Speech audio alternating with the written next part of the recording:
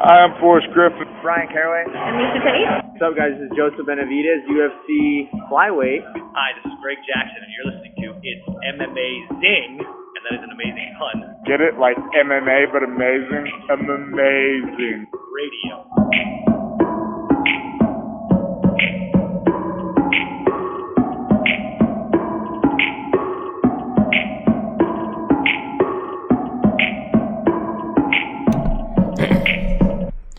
Welcome to It's Amazing Radio. I'm your host, Dr. Law. With me, Lavender Gooms. Happy Tuesday, everyone. DJ Mark. Boy. Kid Presentable. Was there more to what Mark was about to say? He just yelled. He was short of catchphrase right there. No, everyone who's played God of War cracking up right now. Boy. Oh, I thought you were having a stroke. No. You guys haven't been enlightened yet, that's all. By the way, those of you who actually are what we like to call the shit-eating wildmen of this podcast, who have downloaded this episode Monday night in the short window between when I drop it and the day ends, and you're confused by Mike's Happy Tuesday call out, we salute you, though. Just know that. We salute you for your dedication. For the normal ones of you that actually download it, tomorrow or Tuesday, also know Tuesday is National Pigs in a Blanket Day. Oh, now you're talking my language. You gotta, you're all adult. If you're an adult, class it up. Go to Trader Joe's. Go get that hot dog and a pastry thing with a little Parmesan on top. Go get one of those. Oh yeah, me and Christine, there's a bagel place across the street. They do a bagel dog. Oh, to die for. A bagel dog? Oh yeah. Oh, they got to be in New York too. Check that. I don't know, but that sounds interesting. It is. If we're just talking about dogs, I had a nice cheese dog at the dog park yesterday. It's a nice little kiosk at Point Isabel. Got a coffee. It's a $10 minimum on that card, so I was kind of forced into buying. You gotta rack it up. Of it, but good cheese dog. Good to know. There we go, kids. Get your cheese dogs. Get your bagel dogs. Get your pigs in a blanket. Again, I recommend the Trader Joe's variety. Class it up. It's gotta be good. Trader Joe's is quality shit. Man, dude, I went to Trader Joe's this weekend, and I make purchases at Trader Joe's that I don't make at other grocery stores. Like, I go to the frozen food section. I'm like, yeah, I need gnocchi. Like, no, I don't. Their frozen food is it's pretty legit. The mashed chicken is really nice. I can't go to Trader Joe's, man, because next thing I know, I'm in line. I have 5 bags of trail mix, 2 bags of beef jerky, and I'm like, I got no produce, I got no grains, I just got a lot of trail mix. Dude, I straight up bought I bought gnocchi. I bought like zucchini fries. Then I bought like turkey jerky, and I bought a 6-pack of their beer, and I'm like, there's no meal here. No part of this constitutes a meal. That's not a good meal. Yeah. You guys have tuned in, by the way, to Joe Talk, our Trader Joe podcast. And hot dogs. And hot dogs. If I had a Trader Joe podcast, the first episode would be me complaining about all the things Trader Joe no longer carries. I don't think I ever told you guys that I actually just discovered Trader Joe's about 2 months ago. Oh, your life has changed forever. Yeah, this is, Mike's now, when he looks at the calendar, everything is BTJ and ATJ. Before and after Trader Joe's. There are 2 things that I've told Phil that I think white people are keeping from us colored people. First, it was a few years ago. I said it was mutual funds and stocks. Okay, I like that one. That was a good start. Can't build that wealth. And the second was Trader Joe's. That one's a little harder to swallow, but I also get it. Probably not a lot of Trader Joe's in your more, I don't know, like ghetto-like areas. It does seem to be more of a suburban, white neighborhood marketplace, at least from what I've seen. I will say they opened a Trader Joe's in downtown San Francisco, kind of by the Old Navy outside of Union Square. And let me tell you, it is a obstacle course of homeless people you have to dodge that are asking for trail mix. But when you buy 5 bags of trail mix, you can afford to give up one of them to help feed dude, we know you bought one too many trail mix bags. Give it over. You shop at Trader Joe's, you get more than one of these things. Like, you think they're gonna well, this is it, man. I need 2 bags of this. You know, I can never come back. I might as well my stock experience, up. Trader Joe's isn't that close to me. There's not a lot of them. If they're not like the proliferation of like Safeways and everything. So when you go, you got to make it count. You don't know the next time you're gonna be back there. I mean, you gotta brave that Trader Joe's parking lot too. If you have to drive there, you know, if you're not in like a urban area, that's. But they've literally been talking about Trader Joe's and food for like, you know, the first 5 minutes of this show. This is wonderful. You guys should go there. They make really good turkey jerky. Can we get sponsored by Trader Joe's? Has there been a podcast sponsored by Trader Joe's? Ringing endorsement. I was gonna say, like, has anybody pursued a Trader Joe's podcast sponsorship? Because I think we can be the people. Because dumb fuckers like us just talk about it for free. They're like, we don't need to pay you. You're gonna talk about it anyways. You love that trail mix.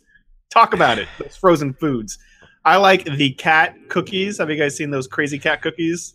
Dude, I got the baked Cheetos. I forgot about those too. Those baked Cheetos. You somehow convince yourself they're good for you because they're baked. They taste exactly the same as fucking Cheetos. There's no way healthier. Yeah, they're not healthier. No, but they taste good. That's oh, goddamn, they do. Yeah. All right, kids. Let's talk about some fucking fights. This past Saturday, from whatever sad-ass casino they could find in Atlantic City, they put on UFC Fight Night, Barboza versus Kevin Lee. Actually coming to you from the Boardwalk Hall. Attendance 9,500 people, a gate of a little bit less than a little bit more than $923,000. Main event, Kevin Lee, Edson Barboza. Stefan, you and me out here waving that Kevin Lee flag. Bit disappointing to see the man miss weight. He almost got bobbied in the second or third round when I said how great he was looking. And then he, got kicked right upside of his head. But overall, Kevin Lee went out there and really put on a pretty great performance, wouldn't you say? Absolutely.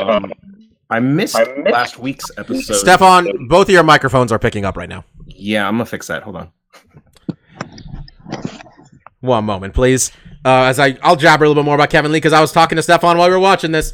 Kevin Lee put an ass whooping on Edson Barboza, Steph, and that's 2 in a row now where Edson Barboza is just getting his ass whooped. Because Khabib did the same thing to him.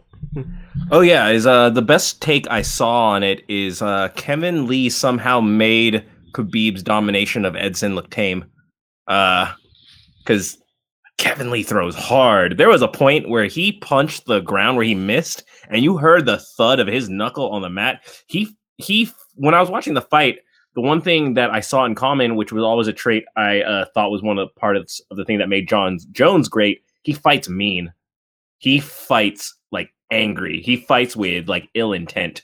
Like there's a lot of guys who swing hard, but like, it's like he's mean mugging at the end of that bell and everything. And yeah, a lot of fighters do it. And maybe I'm not giving it justice, but Kevin Lee, he's got a mean streak to him, and it's kind of really like shot him to the top of the division. Yeah.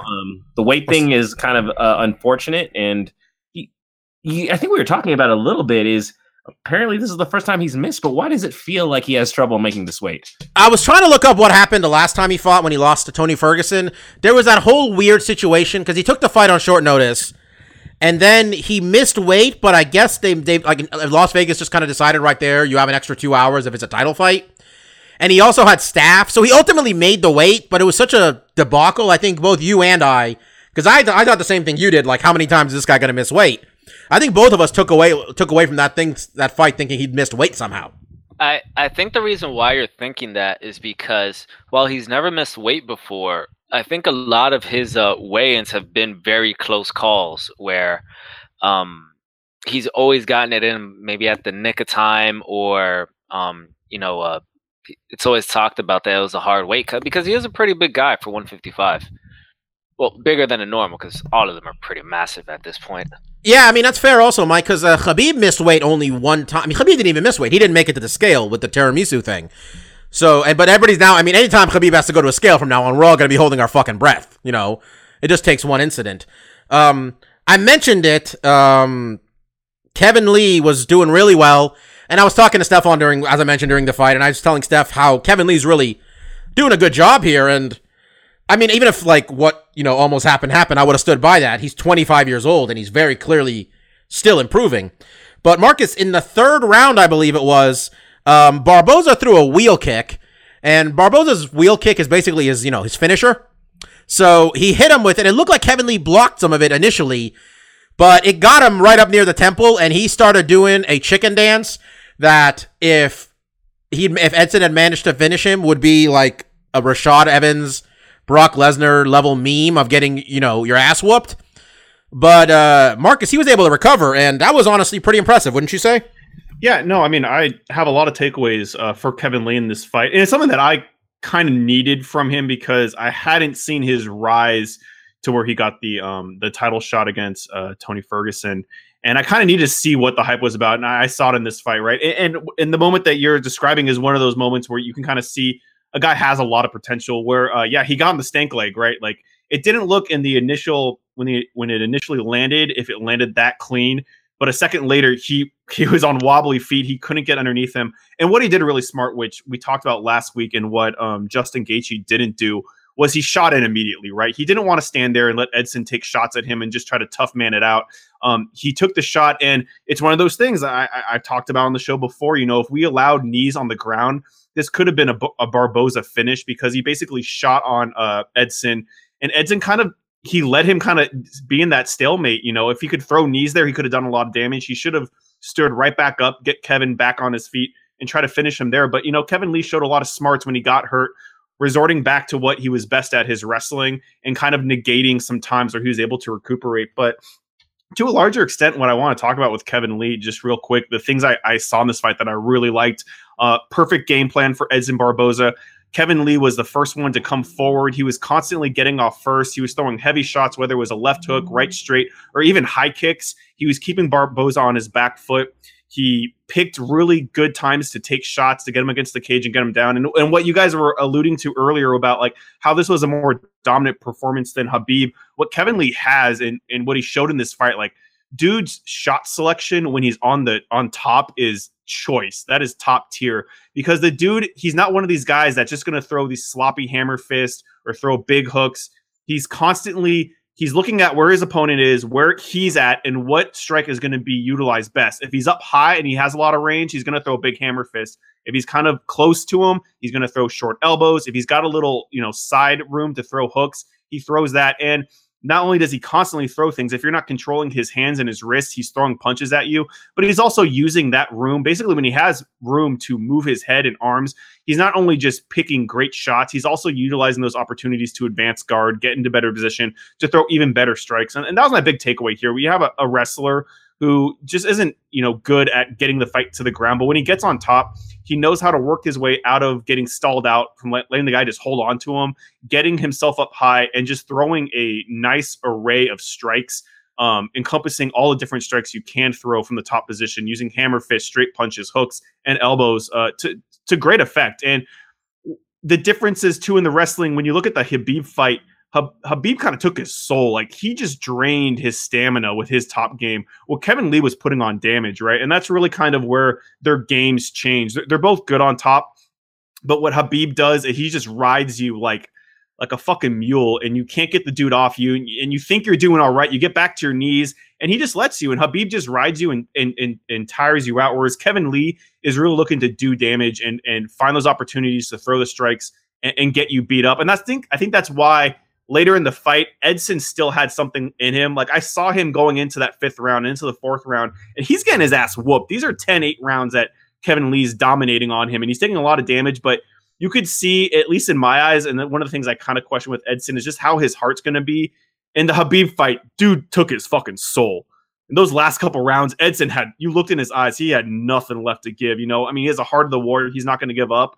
But you can see in this fight with Kevin, especially since he got that kick in the third round, he still believed, he still had some energy to be like, I might be able to get something done, even though he couldn't. It seemed like it was almost, Marcus, it seemed almost like the kick was like it almost gave him a second wind where he's like, oh, I can still, because he was throwing it, I felt, not that he wasn't setting it up, but I always thought like he was just like, well, fuck it, let's just go for it.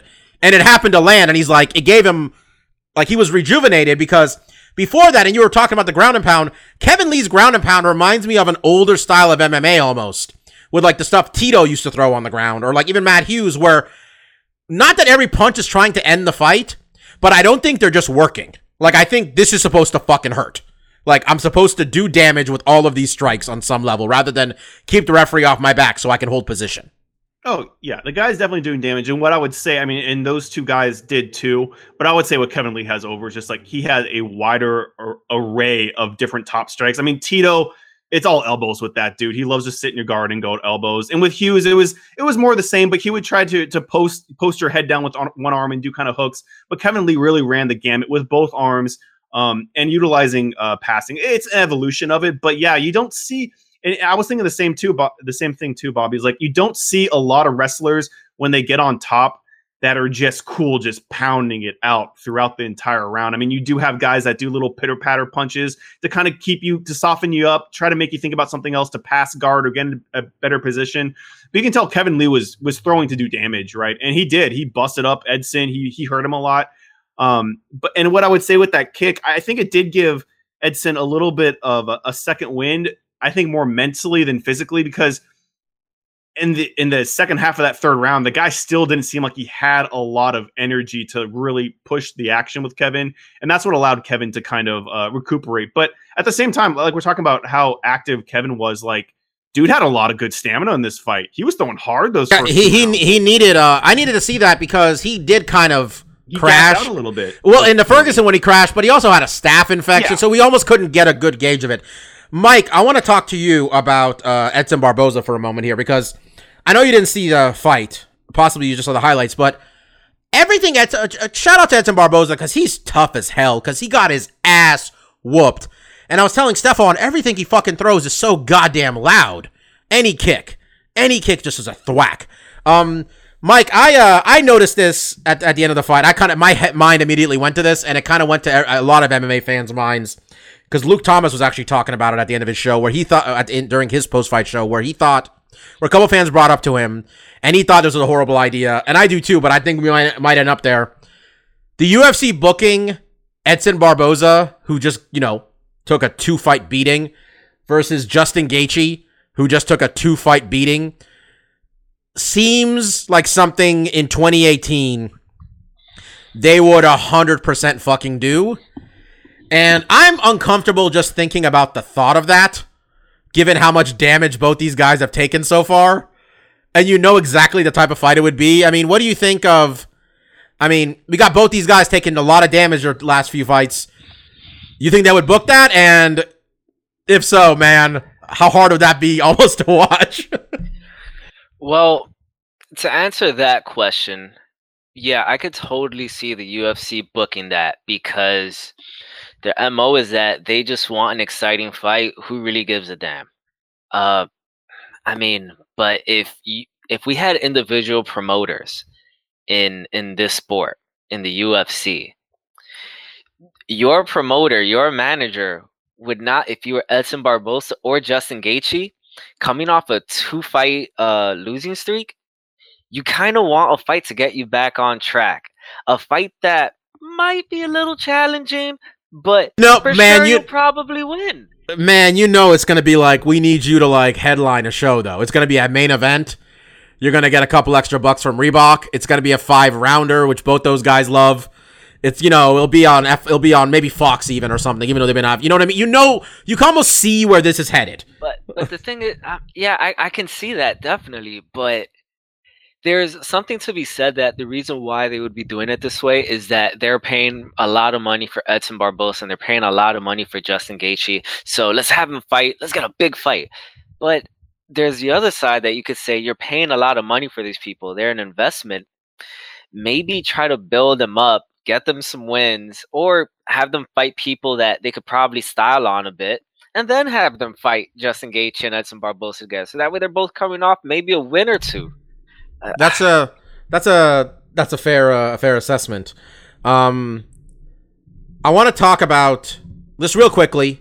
We've talked about this enough, quite frankly, breaking it down, but taking Conor McGregor out of the equation.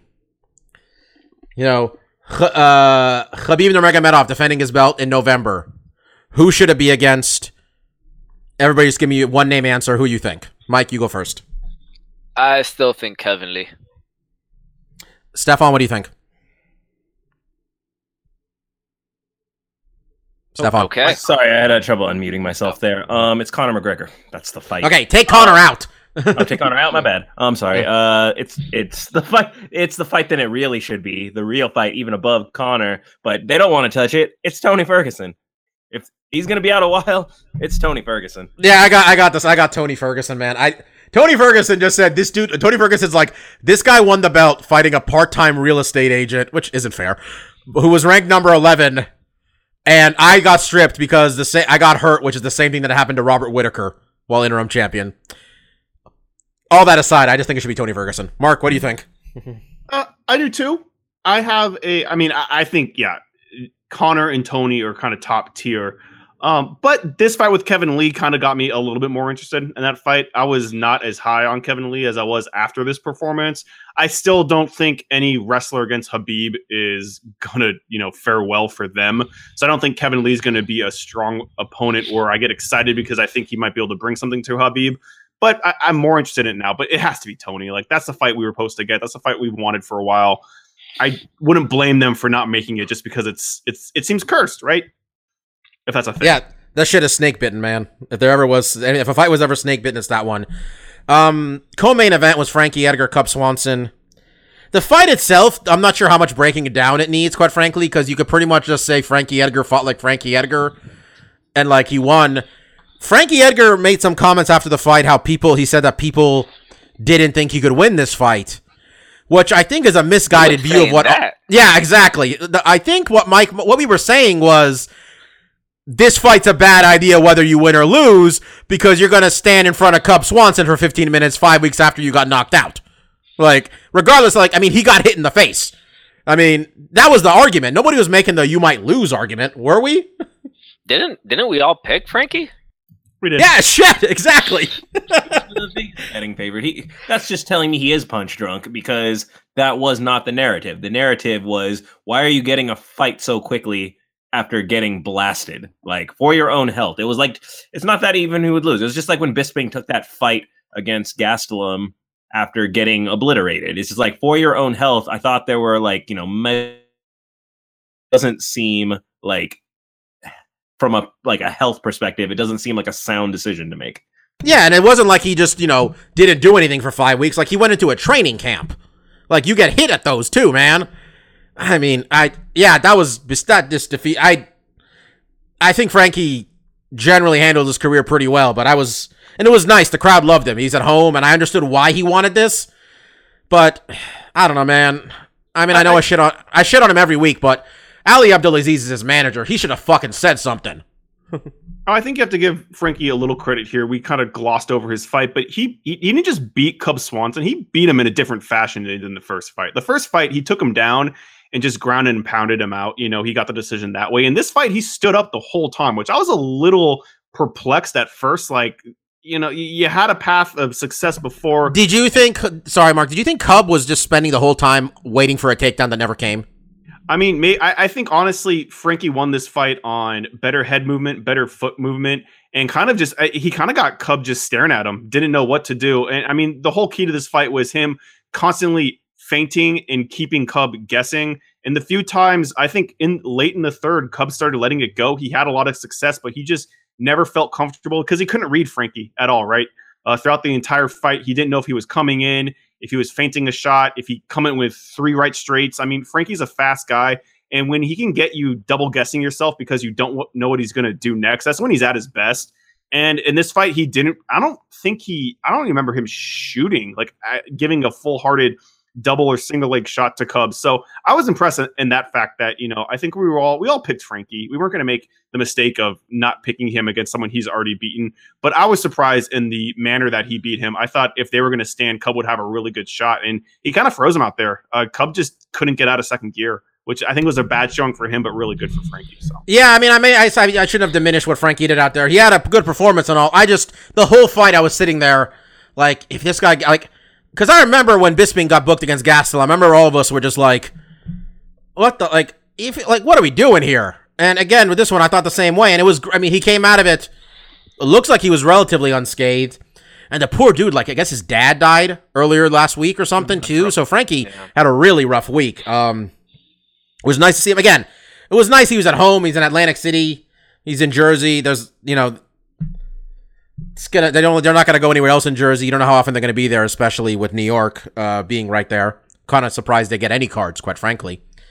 But he got a big win. He got back on track. Cub Swanson. I'm not sure I learned anything in this fight, to be honest. I know, Mark, you said he fought a totally different way, but I don't know what I came out of this fight like.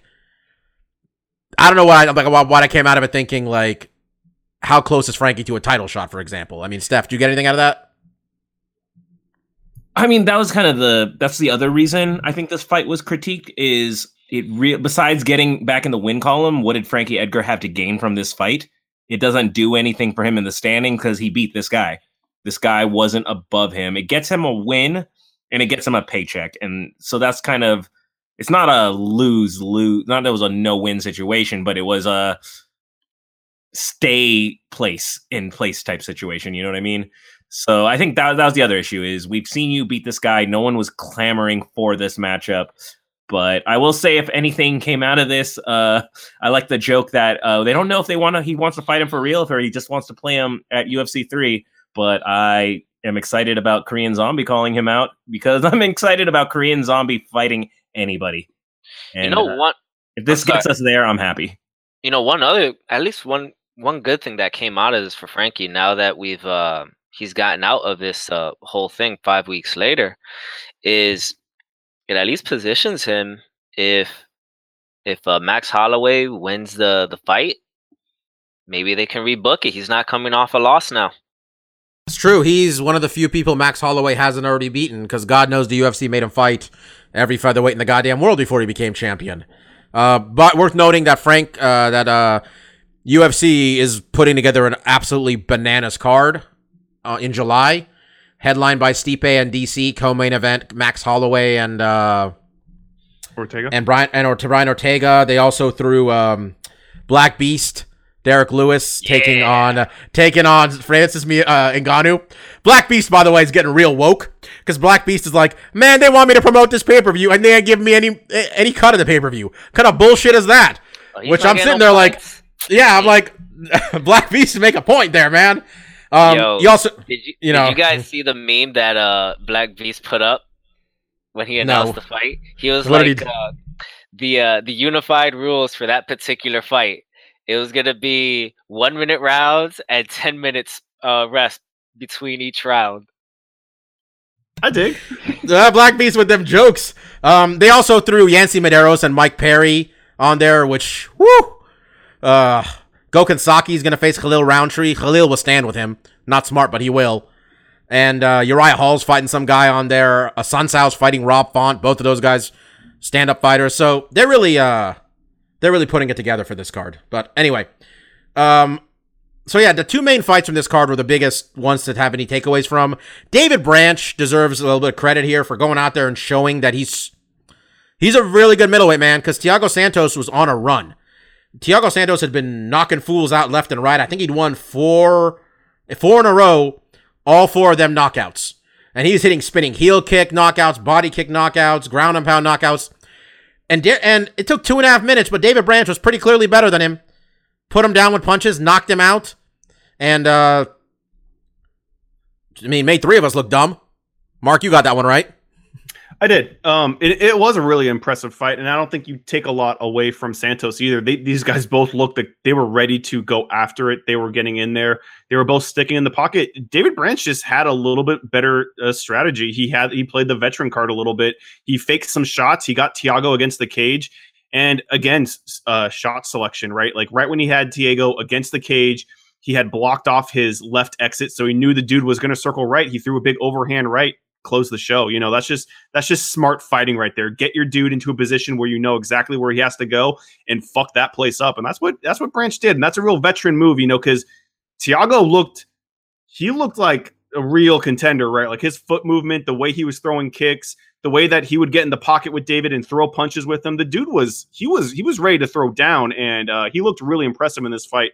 But Branch, he played to his style. He got Thiago thinking about takedowns, feigning shots, and when he found that opportunity, he let it loose. Big win for David.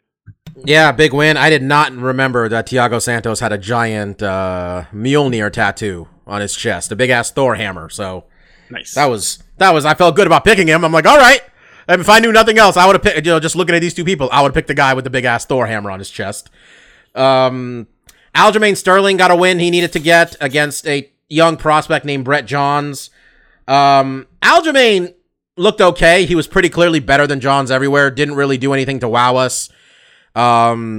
He just pretty much had to get a win, it looked like, after getting smoked by Marlon Moraes. I think that's the story of his career, Bobby. I think he looks okay. I don't know what he's good at. He has okay striking. He has okay takedowns. He has okay cardio. I used to give him hell. What did I say? Is all his hype exists only on the internet, but even that's gone now. Good for him to get a win, but I'm still not sure what I'm seeing with that guy. Like, yeah, for a guy he's a very good jiu-jitsu fighter, but I need to see him putting some of these guys away, man. I need to see some finishes when you're at this part of your career. If I'm gonna you better finish guys now for me to think we're gonna get to like a title fight.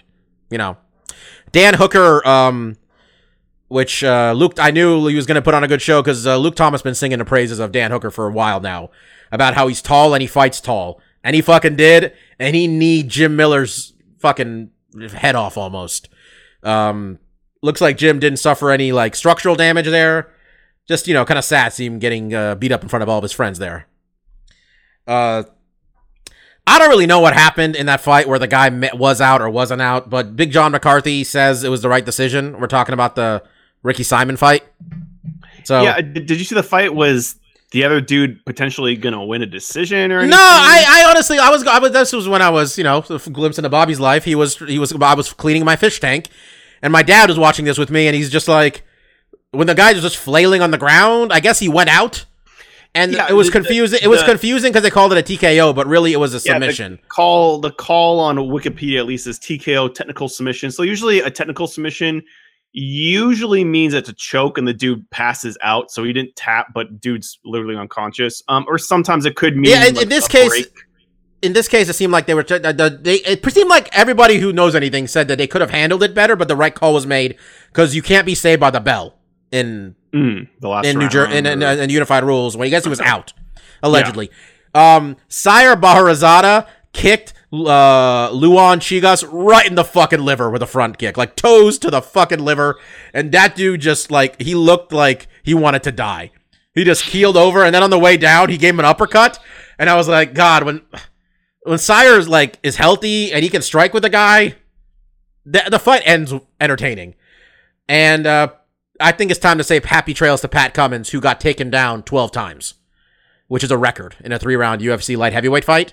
And I'm saying Pat Cummins got taken down. I mean, Steph, if this guy's getting taken down, why else is he here? Bellator could use a light heavyweight. Fair enough. Yeah, so this card happened. The UFC's next card is Nunes versus Pennington, May 12th. I saw some commercials. It's a pay-per-view card, but it's in Brazil. Considering, I'm not sure I should have to pay money for Mackenzie Dern. But looking at the card, we got Nunes and Pennington, Jacare and Kelvin Gastelum, Mackenzie Dern, Amanda Cooper, John Lineker and Brian Kelleher, and then Vitor Belfort, Lyoto Machida. It's all right. That's what I would go with. It's all right. I'm very interested in the main event. I think that's why. It's what carrying me so far. At least for me. What do you think, Mark? Mm-hmm. Yeah, no, there's some decent fights here, but nothing really. The main event and co are pretty strong, and Belfort Lyoto's kind of interesting. It has some of that throwback, but yeah, Mackenzie Dern, we saw her first fight, so I think the shine's a little worn off. We know that there's definitely a ceiling with this girl. She definitely needs to, sharpen up some of her skills. And Amanda Cooper is kind of a good girl to do that against. I think she's kind of more of a striker, so I think Mackenzie will be able to get her down. And it's always fun to see Lineker. So yeah, but I'm with you. This isn't. We've seen some good pay-per-view cards. We recently had one that crumpled to shit. We're looking at what's coming up, man. That one in Chicago. Yeah, that one sounds awesome. So when you get these, that it's kind of you're putting a lot of weight on the co and the main. It's not near as exciting where it's like, fuck this card from top to bottom's aces. Those are the pay-per-view. That's what a pay-per-view should be, right? It should be top to bottom. I'm fucking excited, especially when we're going to have 3 weeks of potential build-up here.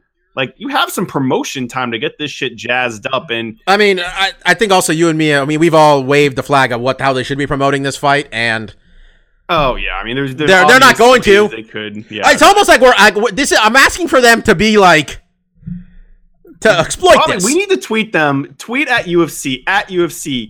Get woke. You have two lesbian, openly gay fighters in your main event. Promote that shit the way you should be. I don't know, man. It's like I want them to exploit their respective relationships. That's where I'm at. Like, I'm like, do it, exploit it. For the love of God, exploit it. It's kind of shitty, right? You don't want them to be like, they shouldn't just be marketed because of their sexuality or anything. But it's an interesting aspect of the fight that I think people would get more excited or more interested in this fight if they knew more about these girls' personal life. I think in general, if you can get people to know more about a fighter and their personal life and their personal struggle, you will be more attached to that fighter. You'll be more interested in seeing them fight and seeing how their career goes. And I think touching on that, not only are these two openly gay, high-level athletes fighting, but they're also dating other UFC fighters. And I have to imagine that makes for an interesting reality TV show or something. Fuck tough. I mean, all I know is like, guys, nobody cares. I guarantee you that if these two lesbians that were fighting for the belt were, I think they're great people, but if they were more, what's the word I'm looking for? Classically attractive, they might be getting more of a push. I mean, shit. That's the only way they know how. That's the only way they know how to. Right. Let's remember that on this main card, Mackenzie Dern of the 4-0 MMA record is on the main card. What other reason does she have to be there? Yeah, I mean, you're talking to a group of people here, Mike, who went to a main event of Paige Van Zandt versus Michelle Waterson. Not to diminish either of the ladies' skills, but we know why the UFC puts that fight as the main event. And it's lazy, though, right? Because if you're just going to be that's the only way they know what. That's the only way they know how to promote these girls. Remember that Remember the tough. They did that tough season where all the ads were all the girls in dresses throwing punches. I'm like, the fuck is this commercial? But the thing is, that's like the laziest marketing too, because they're not really marketing anything. They're just attractive ladies. So it's like, let's just put their picture up, which is what we're going to do anyway. So nothing's changing. You're just changing that. You hope that there was more dudes that are like, ooh, this lady's attractive. What is this poster I'm looking at? Do I need to buy a beer or I'm watching a UFC fight? Okay, whatever. But yeah, I mean, there's obvious marketing avenues that they could go in. Not in this fight, but in they could have gotten Glad behind this shit. I remember when there was the first ladies fight, which was Ronda and Carmouche, and obviously there was a lot of hype in general. It was the first women's fight, and there was more media. I do remember Liz Carmouche getting some pub though, as being the first being openly gay and main eventing a UFC card, which nobody out has ever main evented a UFC card before. And I remember that was getting some attention, and it wasn't like. I felt the UFC handled that well enough. Like she went on like Larry King has a show at the time still with Dana White, and they were talking about that, and like they were, I don't know. I don't know what's going on. It seems like easy publicity. They're just like being dumb to, right? It'd be so easy just to throw them on some talk shows and just be the talking point. Like, isn't that the whole point of this big media company buying them, that we're gonna put them on talk shows? What was like? I mean, Conan just saying part of the UFC. Get them on Conan and have Conan be like, well, it says here you're openly gay champion. That hasn't been a thing before. That's kind of an interesting factoid. Oh, and what's this? Your wife also fights in the UFC. That's also put them both on there. Put Conan between the two girls. Have Conan do his thing where he's scared of the fighter. Because I've seen Conan do the scared of the fighter, scared of the wrestler thing with like Ronda, Rampage, fucking anybody, every pro wrestler in the world. Like, Conan knows how to play this. Well, God, we should be in charge of this shit. This is very clear. Yeah, I mean, this stuff writes itself. Come on. Yeah, come on, man. I mean, just don't have Joe Rogan yell at me in a commercial. That's all I'm asking for you at this point. What about Jimmy Smith? Can Jimmy Smith yell at you in a commercial yet? Dude, Jimmy Smith is wearing a suit. I think he's going out of his way to not look like Joe Rogan. Some of the news this week besides that card, looks like, okay, I'm just reading Junior Dos Santos can fight again. I don't know what was wrong with him. That's good to know. Tainted supplements. He's part of that whole deal. That was one of those? Okay, yeah. Fair enough. Joe Rogan interviewed Kevin Lee today on his podcast. That might actually be worth a listen. That would be That I would watch that. Oh, I like I don't know Tyron about Woodley. You guys, I'm myself am having some backlash against the Joe Rogan podcast, mostly due to his listening base. Like, Oh yeah, he himself isn't as bad as his like weird far right conspiracy believing schmucks that listen to his show, for lack of a better term. I mean, he's liberal on some things, he's conservative on other things.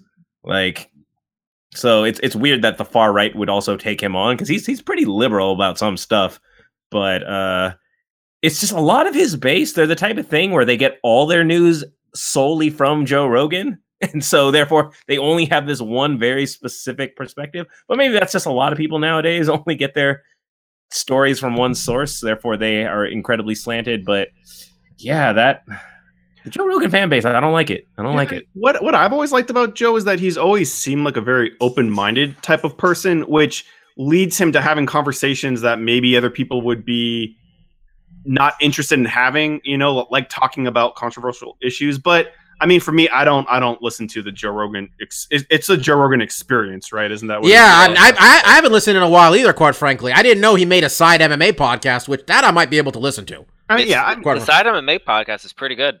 Yeah, I'm thinking I might have to jump on that. Because I mean, for me, it's like I like Joe because I think he's a funny guy, but like I like his analysis on MMA, and every now and then maybe I'm interested to see his take on this, that, and the other events that are going on. But yeah, unlike maybe the people that are listening to it or like Steph's alluding to, I don't go to Joe to like form my opinion or be like, what does Joe Rogan think about this? So I can, form my own opinion on the factoids that he might be throwing out. That's not really the guy I go to for that kind of stuff. I like to take in the information myself and then assess my own, internal monologue on how I feel about this, that, or the other. But yeah, I think a lot of people, it's just easy, right? It's just easy to listen to a podcast and be someone's like, I hate Trump or I like Trump, and just be like, yeah, I agree with this person. I agree with this person because he said other things I like. He's funny. I am endeared to the personality. And now I'm just taking on his mantra. And I think a lot of people kind of get sucked into that type of thing. And I think Joe Rogan is a very good person to fall to that trap, right? He's funny. He's loud. He has strong viewpoints that he usually backs up. Well, this is the thing, man. I don't even. This is the thing about Joe. I think Joe just puts people on his podcast that he finds interesting, regardless of whether he agrees with them or not. Yeah. But because these people, because he tries to have a conversation with these people, I'm gonna go with the more impressionable people who listen just assume, oh, this is what he thinks, and I want to be like him, and I want to be, I want to be a 47-year-old guy who's yoked and does kettlebell things and does jujitsu and does comedy and hunts and all. He wants to be a badass, like because Joe's kind of the image he portrays is kind of cool, quite frankly, his entire life. So male, but open-minded. Yeah, no, I can see how. Yeah, because I think it's just like you said, Bobby. He brings people along to get an interesting perspective, and I think he'll put feet to the fire, right? He'll kind of ask the hard questions on them, be like, this is kind of a weird stance to take on, but he's not the type of person to just shit on you, right? Like, he's not going to bring somebody on, get their opinion, and be like, you're a fucking idiot. Like, I don't agree with anything you said. Like, he'll give them their time, he'll give his viewpoints, and he kind of leaves it to the fans to decide. Maybe some of these fans are just thinking like, oh, this dude loves NRA people or whatever. I don't even know what Joe Rogan gets into. It's like he has the most random people in the world. Like, oh, this person's a flat earther. Oh, this person, flat earther, this person believes in this. He brings on Alex Jones. He brings on, look, Eddie Bravo's an excellent jiu-jitsu player. He's a fucking idiot, though. Like, I mean, let's be honest. That Alex Jones podcast was just like the biggest shitstorm ever. It was amazing. It's just, yeah. But, anyway, when I listen to Alex Jones and Joe Rogan, like, there's some similarities there, right? Like, they're both pushing their fucking products. Like, you got to get the extreme coffee, man. Like, I'm taking these vitamins. And then Alex Jones is the same shit. Like, this is a brain pill. All you people out there need to get out and it's like, oh, there's a lot. But you know what? They're like, I listen to other like video game podcasts, and a lot of people replicate the Alex Jones kind of mantra of yelling for excitement and enthusiasm, because how they're putting on it. They're playing characters. That's what this all is. And then like the cherry on top is like, I'm also going to be pushing some fucking products on you, right? Like, exactly, man. You gotta get money too. You gotta get paid on this shit, dude. There's no money in podcasts. Come on now. That's what I mean. If we were smart, we'd be like, fucking these brain pills, man. I tell you, Bobby, I wake up in the morning and I'm fucking 80 chicks and I'm running 50 miles and I'm solving math equations and shit. I mean, were you not a part of the start of this podcast? We were trying to get that Trader Joe dollars here. Man. No, this is what we do. We're gonna have Mike slinging the Mike supplement, which is the 11 p.m. mayonnaise sandwich. Oh god, I'm out. I'm out. See you later. Oh, that was a joke that was funny literally for 4 people. Sorry, guys. All right, let's do there wasn't a lot of big news this week before some of those fight bookings we mentioned. I am actively excited for that Chicago card. I'm more excited for that July card because DC and Stipe, that does something for me, man. I'm excited. I'm excited. I saw a guy, but what's the point of being excited in anything MMA related until they're in the cage? It can always fall apart. Thank you, Stefan being the buzzkill. Hey man, DC can't miss weight in theory. He doesn't need a towel. Yeah, but he's not allowed to lean on that rack no more. Yeah, but he's moving up to heavyweight, man. Yeah, I mean, I think that's gonna be a good time. And I like Max. And those are basically the 2 fights I'm most excited for in MMA. Are that heavyweight fight and then the co-main of Ortega and Holloway. I am fucking thrilled. I'm more excited for CM Punk versus to be announced. That could be. They announced it, man. It is. Oh, is it official? Did we find? It's Mike Jackson. Mike Jackson said he's gonna do pro wrestling fans a favor, and he's gonna send CM Punk back to wrestling, which I think people would actually be happy. Everybody would be happy. Ronda's there now. Wrestling's a great place to be at, apparently. Dude, apparently I like that, man. WWF's got Ronda and Brock. UFC's 2 of the 3 biggest pay-per-view draws UFC's ever had are in the WWF right now. It's amazing. Let's do Memoirs of a Fight Fan, though, because Mike came up with something, and I want to get mine in because I think mine is agreed upon by all of us. Mike, you said we're going to pick this week, was it our favorite fighter for non-fighting reasons? Yes, our favorite fighter for non-fighting reasons, and I also stipulated, since all of us love the Diaz brothers, we can't pick the Diaz brothers. Yeah, and I'm also meaning this to be like, not just now. For example, I don't like Quentin Jackson for fighting reasons anymore. I barely like him for other reasons. It's for past. Mine is very clearly Jake Shields. I love Jake Shields. We all love Jake Shields. And I think we've said it a million times, but let me just tell you why. Jake Shields pulls girls better than any pro fighter, I think, in the game, man. Like, things you know about Jake Shields. To be more specific about that? Asian girls love Jake Shields. Now, we went to, let me paint the picture. UFC 126, February 2011. My birthday, actually. Fight card's over. We're going to Excess, the nightclub at, Encore, Win, one of those 2. Someone in there. We're all dressed nice. We see Jake Shields in there. Jake Shields wearing his Affliction gear, because Jake Shields doesn't need to dress up. He doesn't need to. Behind Jake Shields, a Gracie train of Asian girls. One hotter than another. All right? Like 7 deep. That's Jake Shields. Later on that evening, I hear this with my own 2 ears. Jake Shields asked 2 of them, you 2 should come up to my room, and they both giggle and say, okay. All right? My man negotiated a threesome just like, you guys should come back to my room, man. That's that. Wait, there's more. Jake Shields, I'm taking the bar exam. I see some guy wearing an El Nino Training Center shirt, which not that uncommon in the Bay Area. That's Gilbert Melendez's gym.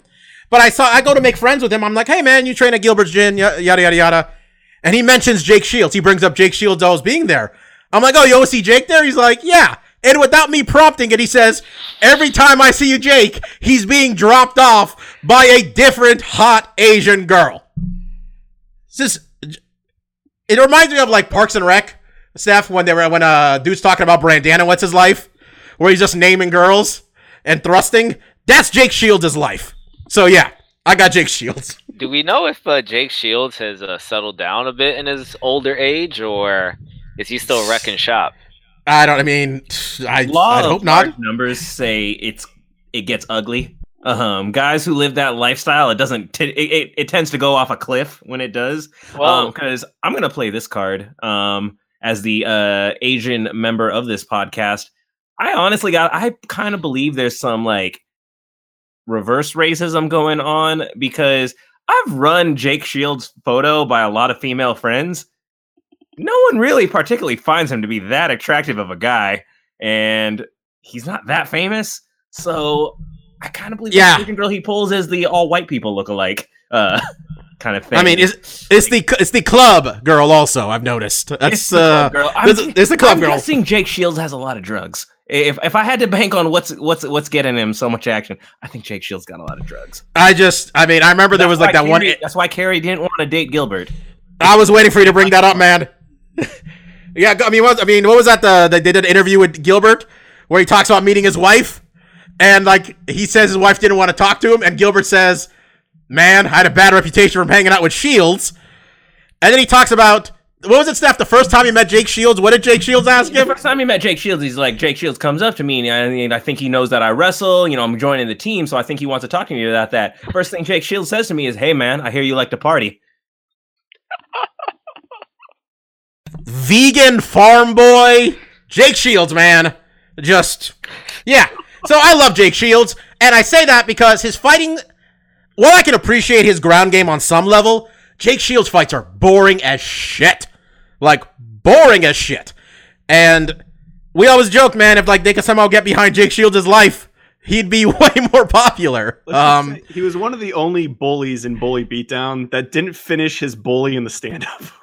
Yep, that happened. Dominated him on the ground. Just submitted the fuck out of that kid, but he beat him up for 5 rounds. That kid did not go down. I was like, yeah, that's Shields for it. And back to who we talked about earlier real quickly. This is weird, but after we saw Raquel Pennington in that strip club, right after Tough, like it was like 3 months after Tough, I was like, right on. And since that time, I just had it in my head like, okay, I like Raquel Pennington for really that reason. I don't know why. Not like, we interacted. I just looked at her and I'm like, she seems pretty cool. That's it. Those are the ones I got. Mike, this was your idea. I had to jump on Jake Shields and not let you go first, but go ahead. You did well with the first act. That was magical, and I don't think any of us could have, described Jake Shields better. For me, same vein. Well, not exactly the same vein, because Jake Shields has actually won a championship. He beat the legend Dan Henderson. The guy, I'm gonna say, his career sadly flamed out, I think, a little earlier than any of us really wanted to. It was Jonathan Brookins, the tough winner from the GSP.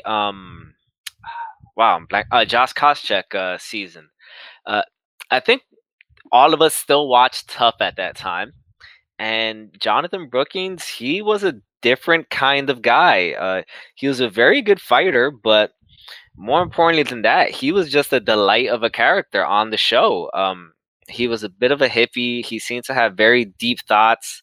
He really didn't seem to care how he came across on the show, because he came across not exactly spacey, but like a man who wasn't, how can I put this, encumbered by,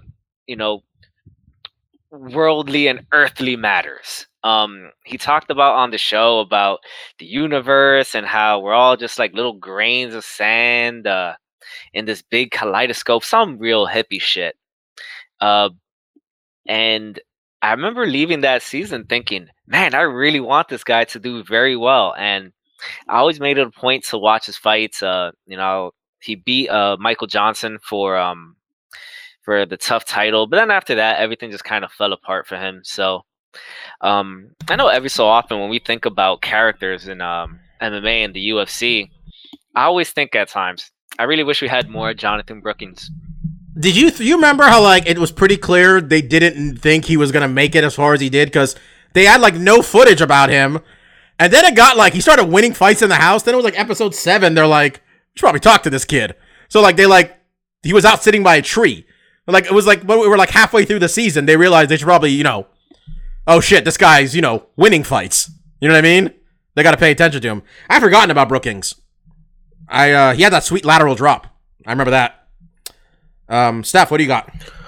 My pick is it's a little unfair because I guess fighting does go into some of it. And I can't remember what the question was, but I know Mark gave him as an answer in a previous edition of this. But for me, it's Genki Sudo. A lot of that is because, frankly, I didn't see a lot of his fighting. Like, I saw highlights of his fighting, right? I saw his flashy arm bars. I mostly saw his entrances, He was in a lot of the earlier days where like of Pride and everything, where I just didn't have access to it. But I always liked him from that. And then, but why I love him is all his World Order stuff. You know, the dude's got a legit like popping dance crew. And having had a background like as a dancer myself, like I love that. The entrance like intricacies. You know what? You guys know what word I'm intricate. I think you got it. Intricacies. You had it. Intricacies of like the movement is very spectacular to me. You know, like I know to the untrained dance eye, like a lot of people think it's cool, but you know, being very familiar with like the sets they do and the motions they do, there's a lot of control and technique required in what they do, and it's great. I like the music of it. I think it's fun. Just the philanthropy work he does, you know, like the dude's written books and everything, you know, he's all been about the We Are One is, yeah, the fighting is cool. Yeah, he was entertaining and that, you know, that's why I like him, but why I love Genki Sudo is everything else he is. You know, he's just an artist and a creator in so many ways. And I just think he's functionally a really cool human being. I know that's such a simple thing to say, but you know, it's one of those things, you know, you come across these famous personalities in various facets and sure you like them for whatever their medium is, but there's always a handful that like, if I just met you as a person outside of the context of your profession, would I like you as a person? And Genki Sudo has always seemed like someone I would really look up to regardless of what he did. So for that reason, you know, I just think he's a cool person. So would love to meet him someday. Would love to catch his crew performing like a World Order concert or something. It'd be great. I'd be blessed to see that stuff. Yeah, just awesome dude all around.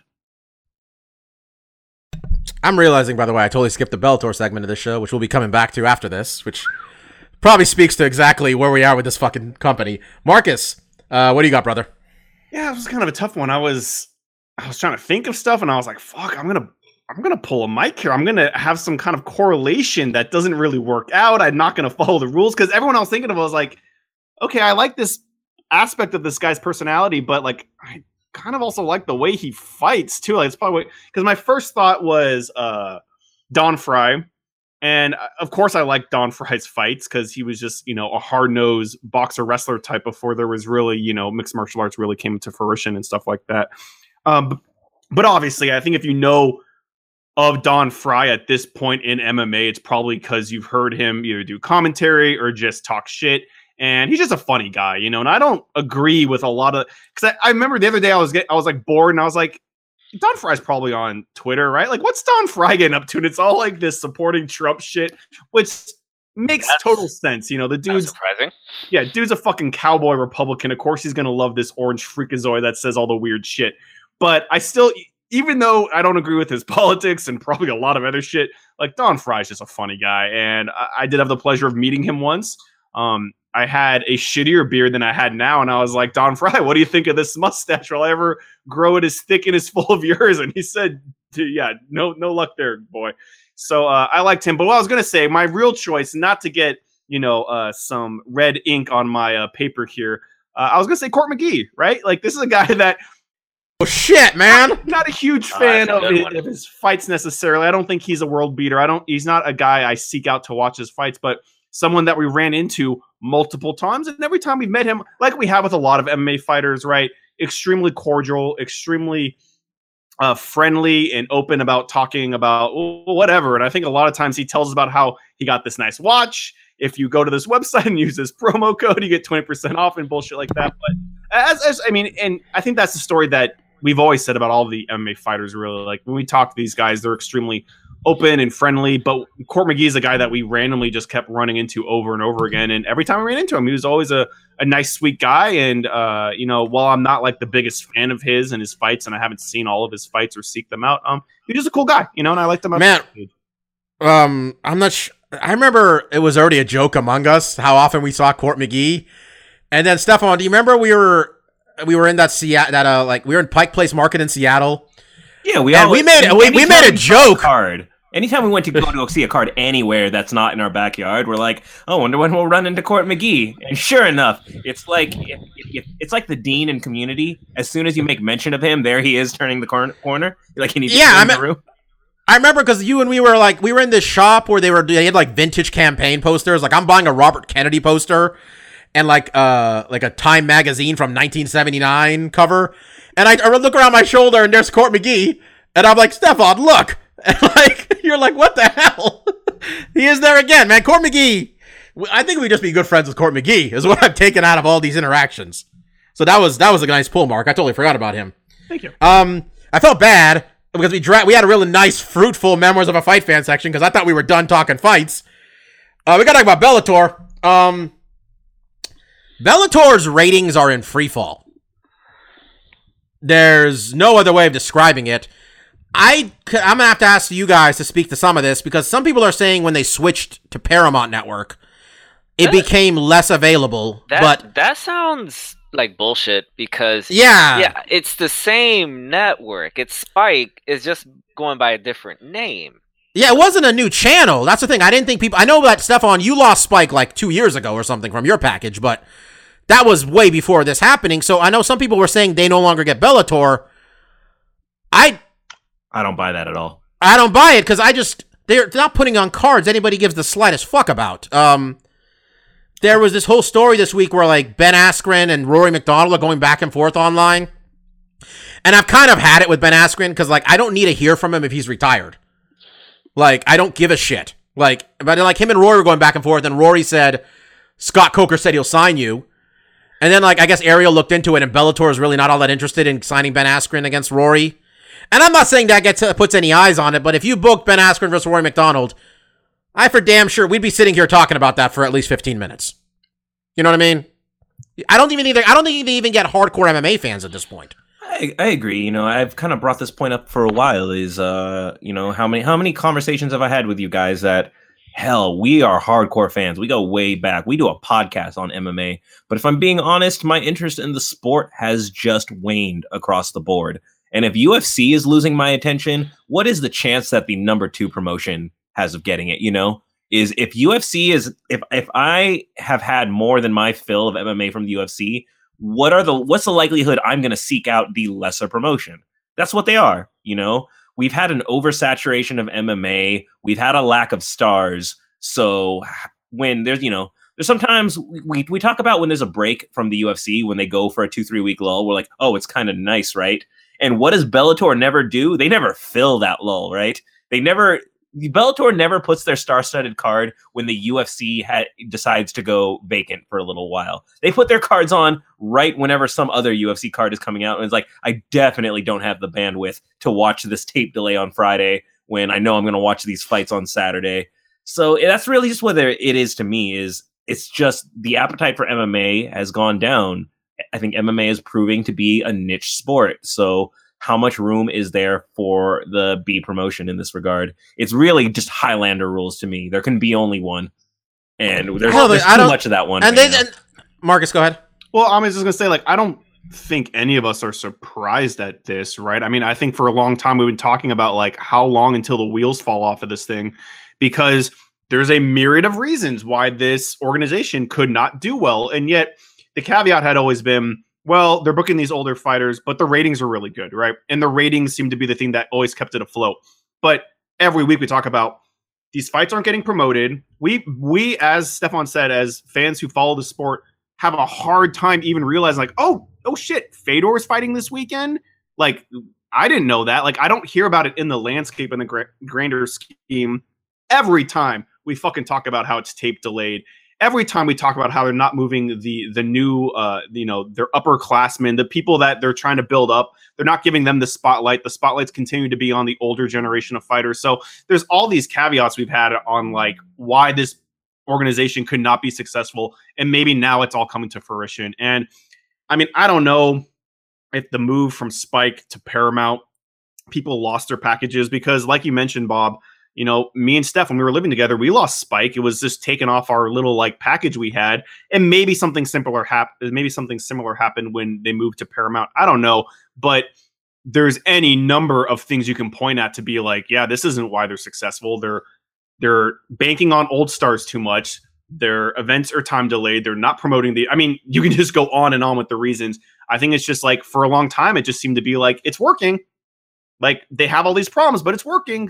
Spike and Paramount must be happy with it. It's also exactly what is the expectation of success here? Like everybody talks about Fox Sports 1, and I mean, Rock Sports 1 has miserable ratings, and they intentionally drag out UFC cards because of the UFC being the only thing that draws anything. So they're pretty much just happy with whatever the fuck they get on that network. Do you think like Spike and maybe Paramount, like they're like, whatever, man, like whatever happens, we get 400,000 people to watch. Now it's way more people than watch, I don't know what's on Paramount now. Stefan, movies. You got to look up. Stefan, you got to get ready for your segment. I'm coming to you in a second, but what are they airing instead of Bellator? I'm not going to look that up. I'm going to be honest right now. But all I can tell you is the parameters is it'll have come out minimum 7 years ago. It'll average a 2-star rating, and it'll definitely be an action movie. So you know what? I'm going to go with Predators, plural, that remake with Adrian Brody. That's my guess. Okay, that's your guess. You guess Predators. Now the game is, Steph, next week you find out what it is. Me, Bobby, and Mike tried to guess what movie or television show. Cops, obviously, strong contenders. I was gonna go research what it was. No, don't research. Don't research. This is gonna be fun. This is a game. And I think we want to talk about Fedor, Frank Mir real quick.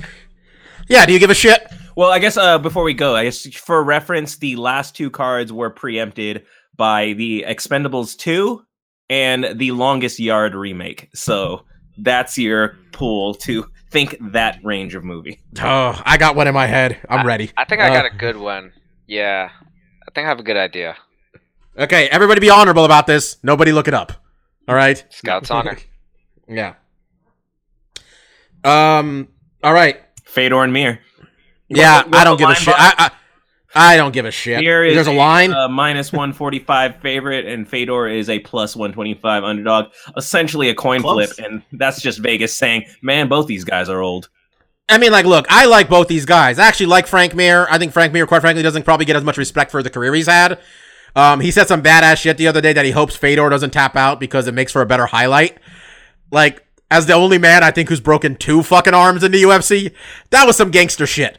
Frank's old. Frank's gone full dad bod. I enjoyed his last run in the UFC before they cut him, of him just showing up, heavy breathing, knocking fools out. But I think he's going to take Fedor's arm home with him. That's what I think is going to happen, but I could give a shit. Whatever. What's the bracket? Who are they fighting? Does the winner fight King Mo? Did King Mo win? Or did Brian Bader win? King Mo, I don't think has fought yet.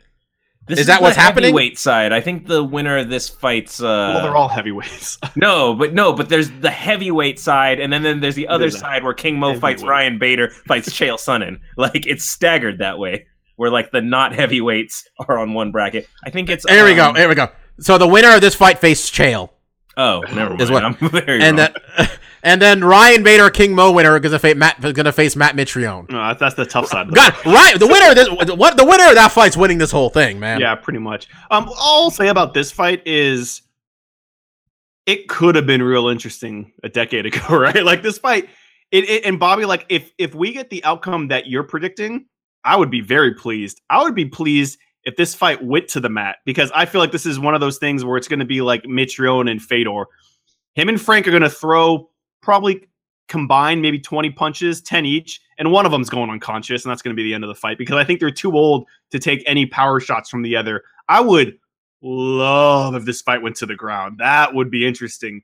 Fedor on top or Mir on top going for submissions and grappling and not punching each other, where the fight might go longer than, a couple minutes. I'd be, I could be so wrong here because it could become like the most boring stalled clinch up fight. But if this fight goes more than like a minute, I'm kind of excited to see where that prospect goes. See, I think if it doesn't end in a minute, it's just going to be like, just really tired dudes. That's my fear too. Like they could just be clinching. It could be everybody's going to be tired. Mirror kind of scenario. I mean, yeah, this is happening. Mike, do you want to say Dylan Dennis is fighting so we can at least say we mentioned Dylan Dennis? Dylan Dennis, Conor McGregor's boy, and basically a brown Conor. He's brown? Isn't he? He's pretty brown. I got a real, I can't really tell. He's one of those dudes, I just look at him, I'm like, what's going on here? He seems pretty tan. Well, anyway, MMA debut on Friday. He's a pretty good BJJ guy. Yeah, I don't know why it's a catchweight, but Dylan Dennis is he's a fantastic jiu-jitsu competitor. Right. Marcelo Garcia kicked him out of his gym, I think, for being a little shit Okay. in general. But he's wonderful on the mat. All right. I kind of had some expectations because Gary Tonon's out there making his MMA debut, showing striking. And Gary Tonon's out there doing that. The bar is no longer as low as it used to be for people making their MMA debuts. You know how to train, man. You train with Conor McGregor. I want to see some fucking punches. I want to see Kyle Walker to get punched in the fucking head. This is Bellator, so you know Kyle Walker is like basically Rudy Barra's level. Like, he's set up to lose here. So I want to see Dylan Dennis show me some shit. No, I'm not going to watch. I don't care. Whatever. Let's be honest. I can give a shit. Let's do stuff we like. Oh, before we get to that, Marcus, I forgot. Go mention, ahead. How many episodes has been? 400 and something. Maybe not. We're not even at 3. We're like at 200 and 80ish. And let me just tell you, listeners, the well run and dry. We want to reach out to we see the numbers. We know that we do have people listening, and we want to get you guys more involved. We want suggestions for members of a fight fan. If you guys have any questions or topics that we might have skated over a few weeks ago, or something that's happening in the news this week that you want us to touch on, shoot us an email. You can just email us at itsmamazing.com. It's mamazing@gmail.com. No apostrophe. You can also hit us up on Twitter. Bobby's manning that. He's going to take all your suggestions. That's just at itsmamazing. So we want to hear from you guys, and hit us up because we have just wrenched. You got more ideas, and you got to appreciate last week where Stefan wasn't here, and he's the one who threw it out there. And the first thing, and this is my fault, the first one I brought up for worst outside the cage thing was Joe Son, and that could have been the end of the podcast ever. It was that fucking depressing. So if you want less of that, if you don't want me to go after this podcast to stare in the mirror for 10 minutes, like, okay, why'd you talk about that? I wasn't even here on the show last week, but I just kind of left this pipe bomb out there. I was gonna say you just rolled a grenade in the room and then left. That's what you did. That was last week. Man, if you didn't know the story of Joe Son, that is a dark place in humanity. Oh Jesus. All right. Let's do stuff we like.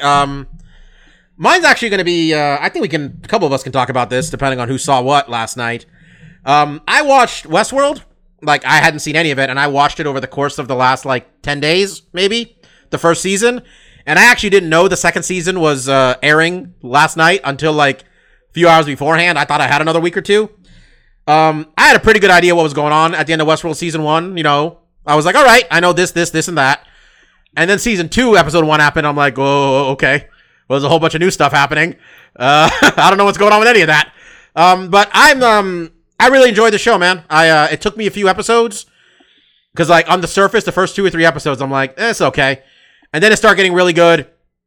And now I'm kind of in, man. I'm excited. I feel the HBO really is really pushing the promotion for it season 2. Saw a lot of articles about it on a lot of the daily websites I go to, which I feel I didn't see as much of last year.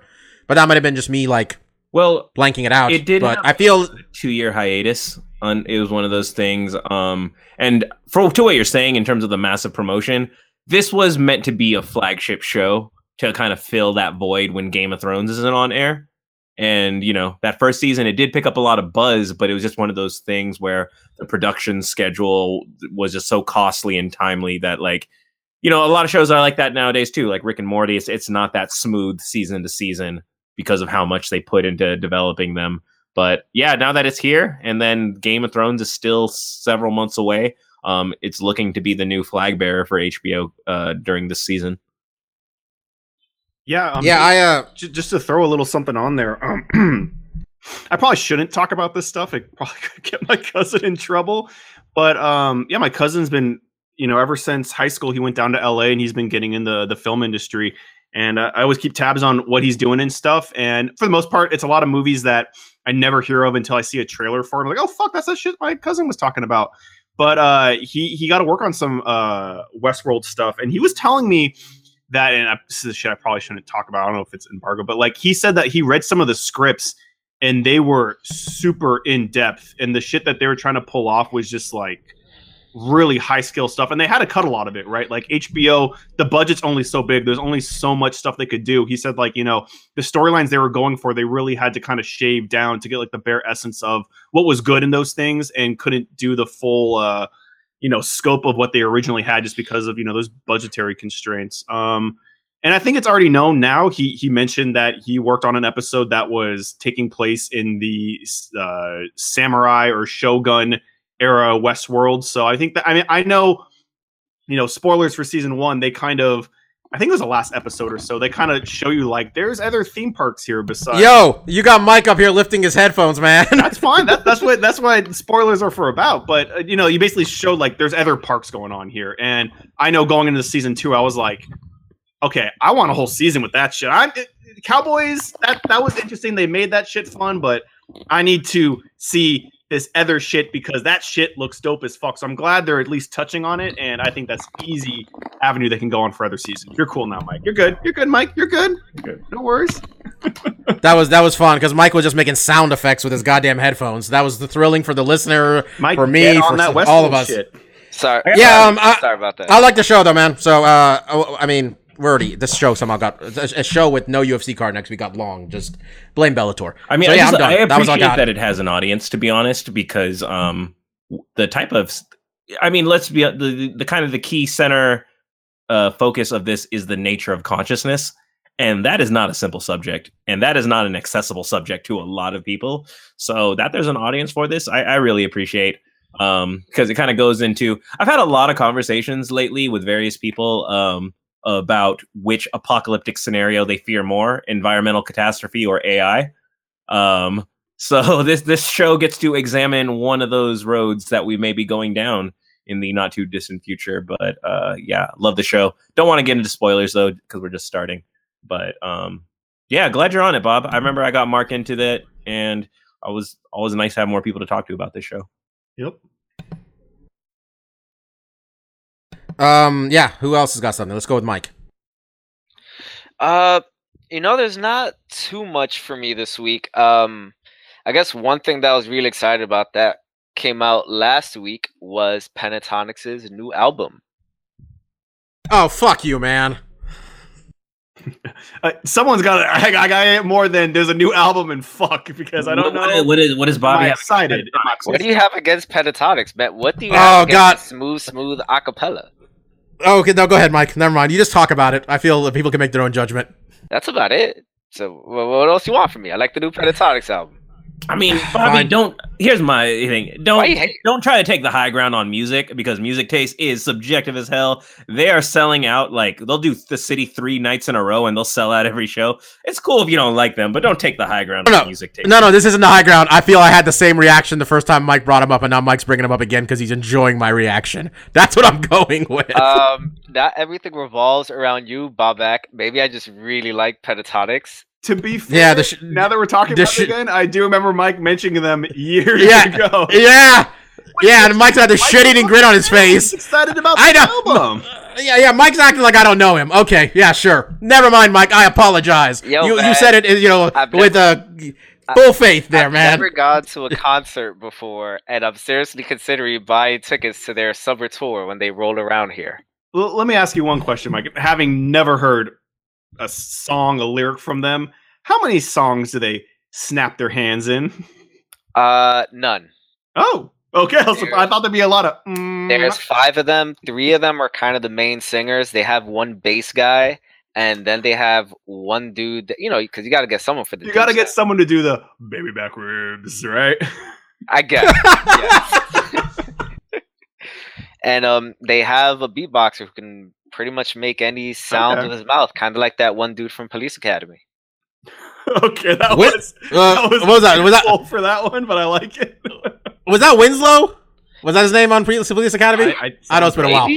Yeah, that was. Hey man, Police Academy 1, pretty good. All the other ones, not so good. All right, Pentatonix album is out, or it's coming out? It came out last week.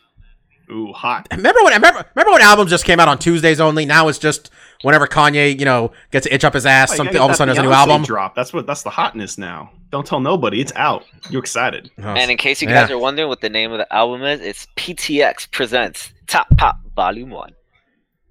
Oh shit, that means volume 2's coming. That's some pressure. I better sell it. It's gonna be like, what happened to volume 2? Stefan, what do you got? Yeah, I wasn't here last week because I was at the Warriors playoff game. Go Warriors every year this time of year. But part of that last weekend, I've mentioned the game a bunch. I've mentioned the league itself, but me and a friend of ours, Eddie, we went down to Los Angeles and we actually checked out the Overwatch League in person. It was awesome. The Blizzard Arena is down in Burbank. It shares a parking lot with the Tonight Show.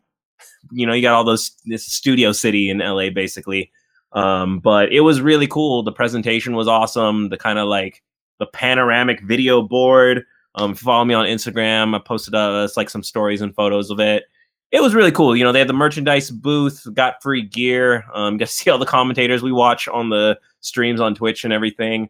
I love the New York team. It was a great day of matches. I was personally happy because when the New York team all walked down like the little the entrance ramp, I stood up just to see because I had been curious. I am taller than all those Korean kids, so that was a nice ego boost for myself because I am not a very tall human being. But nice to know I'm taller than somebody in this world. But that was just really fun. If you find yourself down in LA, I recommend checking it out. It's like $30 to attend the Saturday session, $20 any other day of the week. It's I mean, if you know anything about Overwatch, it's fun. And it's a game I've just really been enjoying.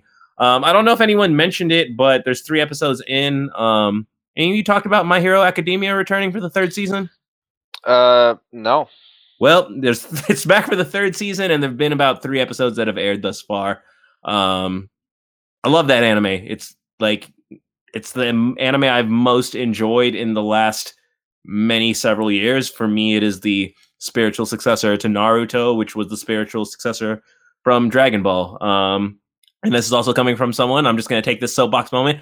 I hated Super. I didn't care. I was so off of Dragon Ball by the time that came back. You were such a contrarian, Stefan. There's so many things other people like that you just hate. Well, I think there's some merit to that because I want to know how far did you get? Because I think, and I didn't watch a lot of Super, but I think the first arc, personally, I just found it. I couldn't watch it. Like when it's the god, and the first 5 episodes, like, oh, I want a tasty treat, and it's just about him getting snacks. It's like I come to Dragon Ball to watch dudes either 1, fucking power up for 5 episodes, bitch, and 2, fucking fight. I don't want you to hear about tasty snacks and Bulma's party on a ship. That's not the shit I come for Super. So I think when you open with that, it's like, I'm out. But then later on, I hear like the next 3 arcs are just like, we're just having fucking tournaments all the time. And we're doing interdimensional tournaments. Like, open with that shit. I don't want to hear about the god who wants his tasty Jello snack and puddings. That shit is not fun.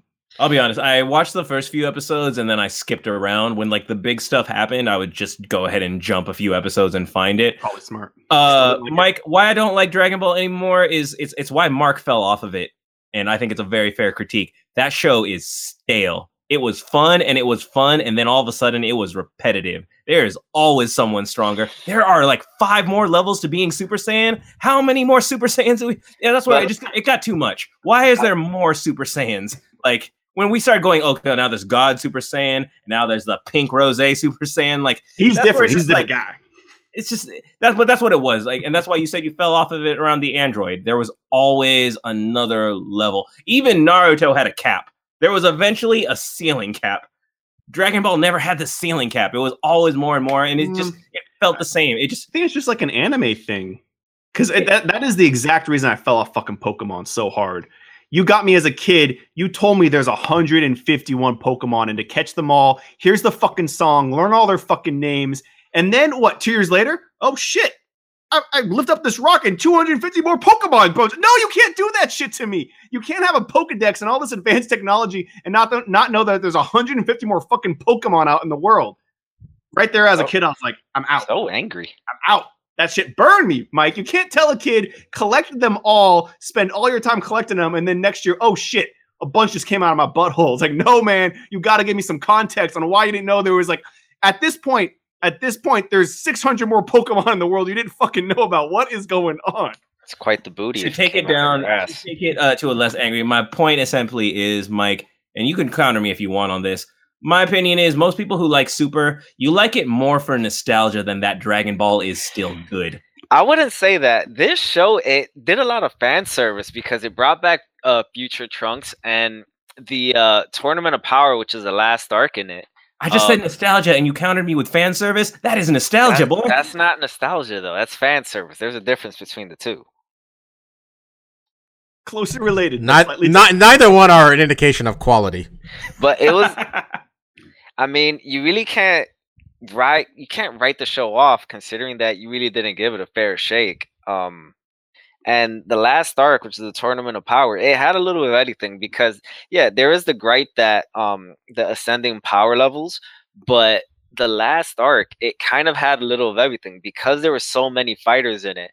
Everyone got a time to shine, which is something that was sorely missing by the end of Dragon Ball Z. You know, everything was about Goku. And don't get me wrong, Goku was the hero actually, Goku wasn't the hero at the end. So yeah, there you go. There you go, Steph. It wasn't all about power actually at the end when it came to Dragon Ball Super.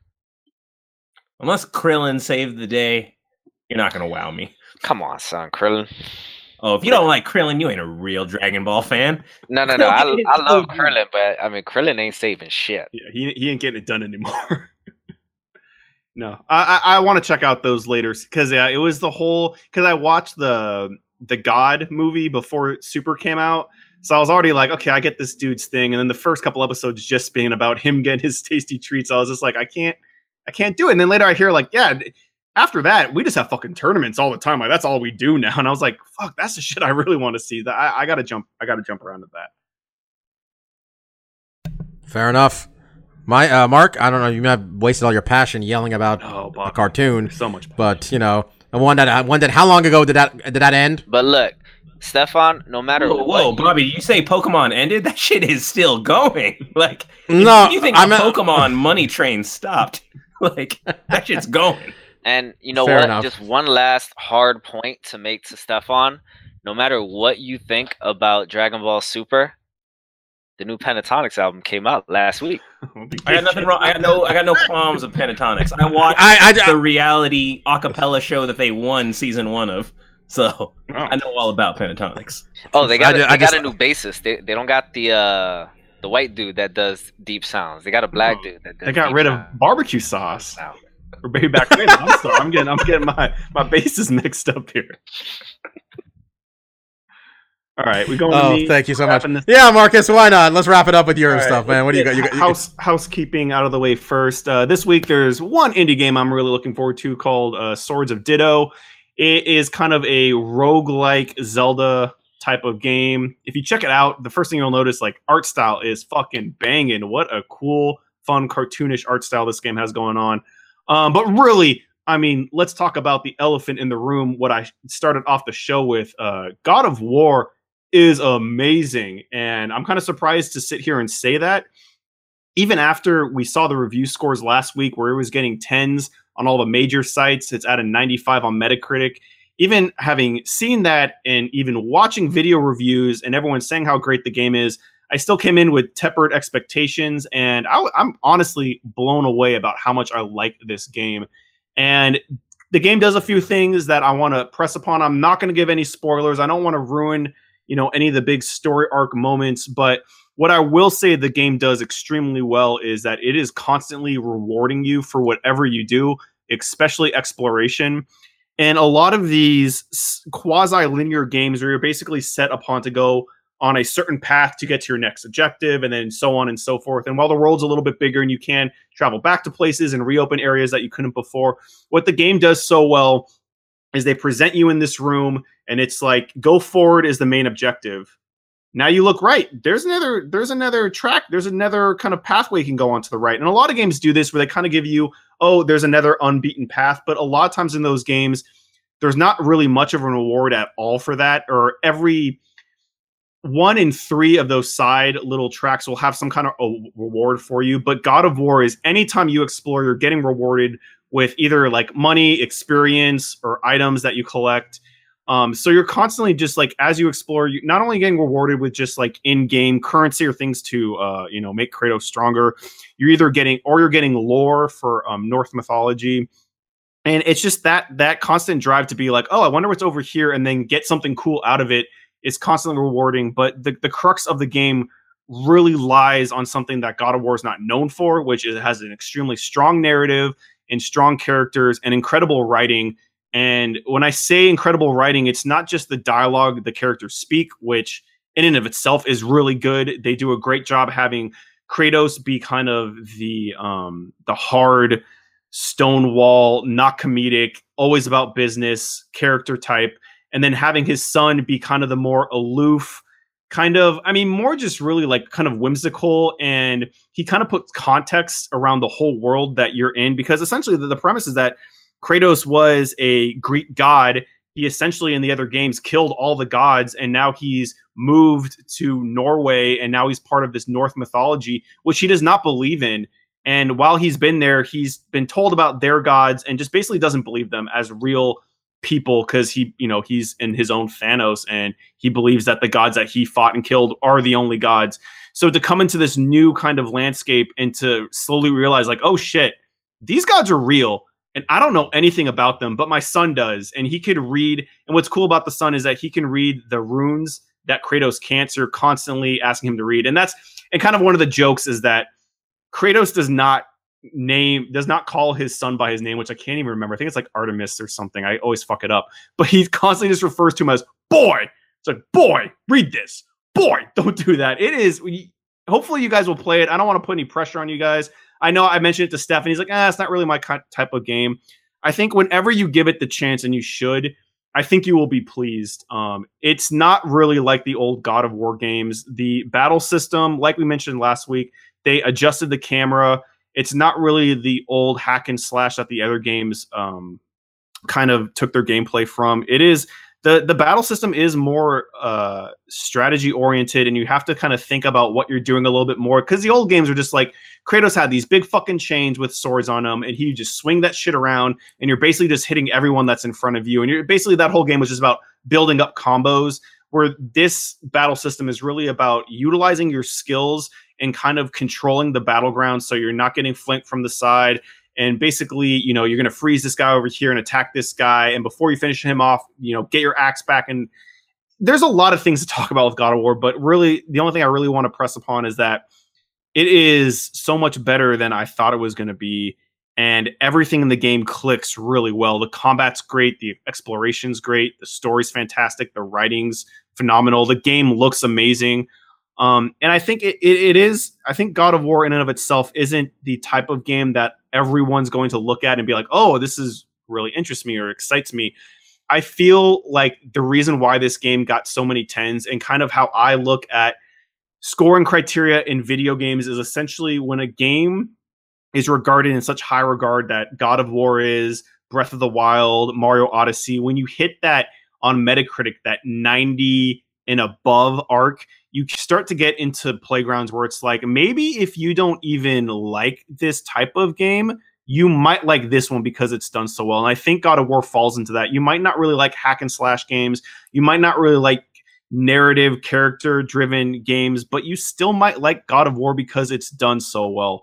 So I couldn't recommend it to people more. It is a game that I'm not just infatuated with, but it's like I'm thinking about coming back and playing more. And I'm not even thinking about like what I have to do next in the game. It's just like, man, I just want to be in that world some more, and I want to explore, and I want to get Kratos more combat maneuvers. Because the one the one critique I'll give of the game is the beginning hour. The combat is it's not slow, but they dull out certain mechanics too slowly. They don't give you all the mechanics that you're going to have in the combat right away. So I know in the first couple battles, I was like, I feel kind of limited. I only have this small set of moves. I can only do these certain things. But when you progress, and it basically opens up to your skill tree and how you kind of spec Kratos out, whether it's the armor and gear you give him or the different skill sets you give to him, it really makes the combat more robust and really a lot more satisfying. So, I mean, I could just go on, but it's a fantastic game. And, whether this convinces you to pick it up today or you see it in 2 years for like $15, like, this is a game when you play it, I'm pretty sure you're going to enjoy. So High marks. And in a few weeks, when Mark has moved on from it, When I beat it, I'll give it to you to play because it is that good. There we go. That's friendship right there, folks. Man, right, it sucks not living with Mark anymore, man. Man had all the games that I just wanted to dabble in, but didn't want to commit to. But I bet if I lived with Mark, I still wouldn't play UFC 3. That's how I don't. You might. I forgot UFC 3 even came and went. It did. It's not great. Yeah. Again, that's why I'm not pushing it. I'm not trying to sell you guys on it because you're not going to be happy when you get it. You're going to be like, Mark, fucking goddamn it. I just want a way to play one of the old UFC games on my PS4 or Switch. That's what I want to do. Play one of the old ones. You got to. Yeah, I was. You got to do 3. If you're not doing 3, because 1 and 2 were all right, but 3 with Pride, that's where they really knocked it out. I think I was better at 2. I'm convinced nobody. I didn't play anybody that good, of course. But like, if you gave me BJ Penn in the second game, I could beat the computer on any difficulty easily. I thought I was the man. I knew all the fucking weird like bullshit moves that weren't like, I could crap him in rubber guard and just punch him in the face for like half an hour and nobody would stop me. That type of shit. I was pretty good with BJ Penn in the second one. I was less good at the third one. These EA games, my complaint about that game is one time Mark and I played a match against each other where all we did was touch gloves for the entirety of the fight, and I won a unanimous decision. It did not. It was weird. I think we were trying to see if you could possibly get a draw in that game, and apparently I controlled the center of the octagon better when I was touching gloves with Mark. So I somehow came. Do you remember the time? I think I was with you, and I think it was with you, and I'm not sure if Mike was there. I was definitely with you, Steph, where we put the game on like ultimate difficulty and just did computer versus computer just to see what would happen. It was something like and it was 378 reversals and sweeps. Yeah, that's all it was. They just kept sweeping each other. I was like, this is okay. This gives you a sign of what this game's about. I just want to end with this. I'm reading about Alexander Gustafsson getting dunked on by both Daniel Cormier and John Jones. Dunked on maybe a little bit harsh, but Alexander Gustafsson posted that while others are talking about retirement, I just signed my new deal with the UFC today. And then he goes on to say hashtag new champion, whatever, yada, yada, yada. And the shot about retirement obviously is to DC. And DC leads off with, Alex, what exactly have you accomplished in your career? I've earned the right to retire on top. Your greatest accomplishment is 2 close losses. Congrats on the new contract. Now go fight. It's been 2 years. Enough with the social media. Which I was like, man, that's a little harsh, DC, but okay. Tough but fair. Tough but fair. Yeah, and then John Jones rolls in. I don't even like DC, and I enjoyed this. Too funny. Laughing emoji. Alex, bring all your tough guy shit to the championship rounds next time. Ooh, man. Wow. Alex Gustafsson got these two to team up. Man, that's what it took, man. I cannot wait until like John Jones and DC debut in that Dusty Rhodes tag team tournament in NXT. Man. Two mortal enemies that hate each other so much teaming up against a common enemy. You don't see things like this except in Dragon Ball Super when Goku and Frieza team up against the end guy. You don't see people fight against a common enemy? That's like the focus of most fictional series. When was the last time you saw Goku and Frieza fight against one dude together? But you know who alive? I did Frieza back. I did see Goku and Vegeta fight a bunch of people, and that's kind of similar. Yeah, but that's so old head. That's so old, man. I mean, come on. Sasuke and Naruto, they had to go against the Kaguya.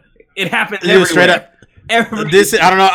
I don't know what it is for everybody else, but this is one of my favorite podcasts we've ever done. More DBZ talk. I mean, between that, me just getting angry at Mike for picking a band. I mean, I asked Mark if he, Fedor versus Frank Mir, do you even give a shit? That was my fight analysis. I'm very much enjoying myself, guys. I hope you guys did too. We're going to be back next week in a situation where there's no UFC card to fight. Maybe something will happen in Frank Mir versus Fedor that we'll talk about. There won't be a UFC card to preview yet. We'll still fill 2 hours, so don't worry. I mean, look, let's be honest. Stefan's got at least 45 minutes of Avengers talk penciled in, right? Yeah. I mean, I will say for Mir and Fedor, the double knockout potential is higher than most fights. Have all of you gotten your Avengers tickets yet? I did today. Dude, I'm gonna be in Vegas. I gotta find I'm gonna go watch the shit myself. I gotta go get myself a reserved seat at whatever. I need to find a Vegas theater not next to the Strip so I don't pay $22 for a fucking movie. I will be watching it all by myself as well. Shout outs to our buddy Eddie. He's doing a solo trip in Europe, and he's planning to catch the Avengers in Paris. So He did well better. you got it. You got it. The first you get to Paris, what's the first thing you do? You go see the Avengers. I mean, let's be real. Like, of all of us, Eddie's the hardest Marvel movie cinematic universe dude. He sees them all like midnight day of. For him not to see the big culmination would be just tragic. I'm I mean, excited. part one of the big call. This is still part one, right? I know It's still this is part one, sacrilegious. but like, Okay. it's Thanos, baby. He's coming to Earth. Hey, by the way, this is no joke. If anybody here, no one on this podcast even uses Twitter all that much, but those of you who listen, you're gonna want to block or mute Colby Covington right now, because He's gonna- if you don't remember, he's gonna spoil Avengers and flat call out- you a nerd. he flat out spoiled Star Wars, which it was a dick move. But afterwards, I was laughing at how angry everybody got on some level. I'm like, spoil shit and call you nerds. 'Cause Yeah. I like this guy so much more. that's now. kind of what it is. I mean, like I was both thinking he was a dick, and the other side of me was like, how angry everybody got made me laugh on some level too. So I don't know. Part of me But thinks yeah, if it's gonna you happen. Follow Colby Covington, you deserve that. At least Yeah, that's it too, man. follow Colby Covington. Yeah. That is I mean, hilarious. I literally dude- okay. You know how we did that segment about fighters you like doing stuff outside of the octagon? Go and just shut So yeah, Mark's not turning around on Colby Covington, hoping he wins that fake belt in Chicago. And I'm a geek. All right, guys. You piss me off, and I'm still for. Dude, I had to like some journalist retweeted him, and I only didn't see it because I'd already blocked Colby Covington, and I'm like, oh, I gotta block this journalist too. I can't trust this motherfucker anymore. Some dude from MMA Junkie. I'm like, you gotta go. Out, chop and block. You gotta go. You gotta go. All right, guys. We'll be back next week, as I mentioned. Probably talking about Infinity War. Some other shit too. Maybe these boys will get caught up on Atlanta because show's fucking weird, man. It's good. Show's fucking weird. Yeah. So, thanks for listening. As I mentioned, we'll be back next week, and peace out. See See ya. you guys.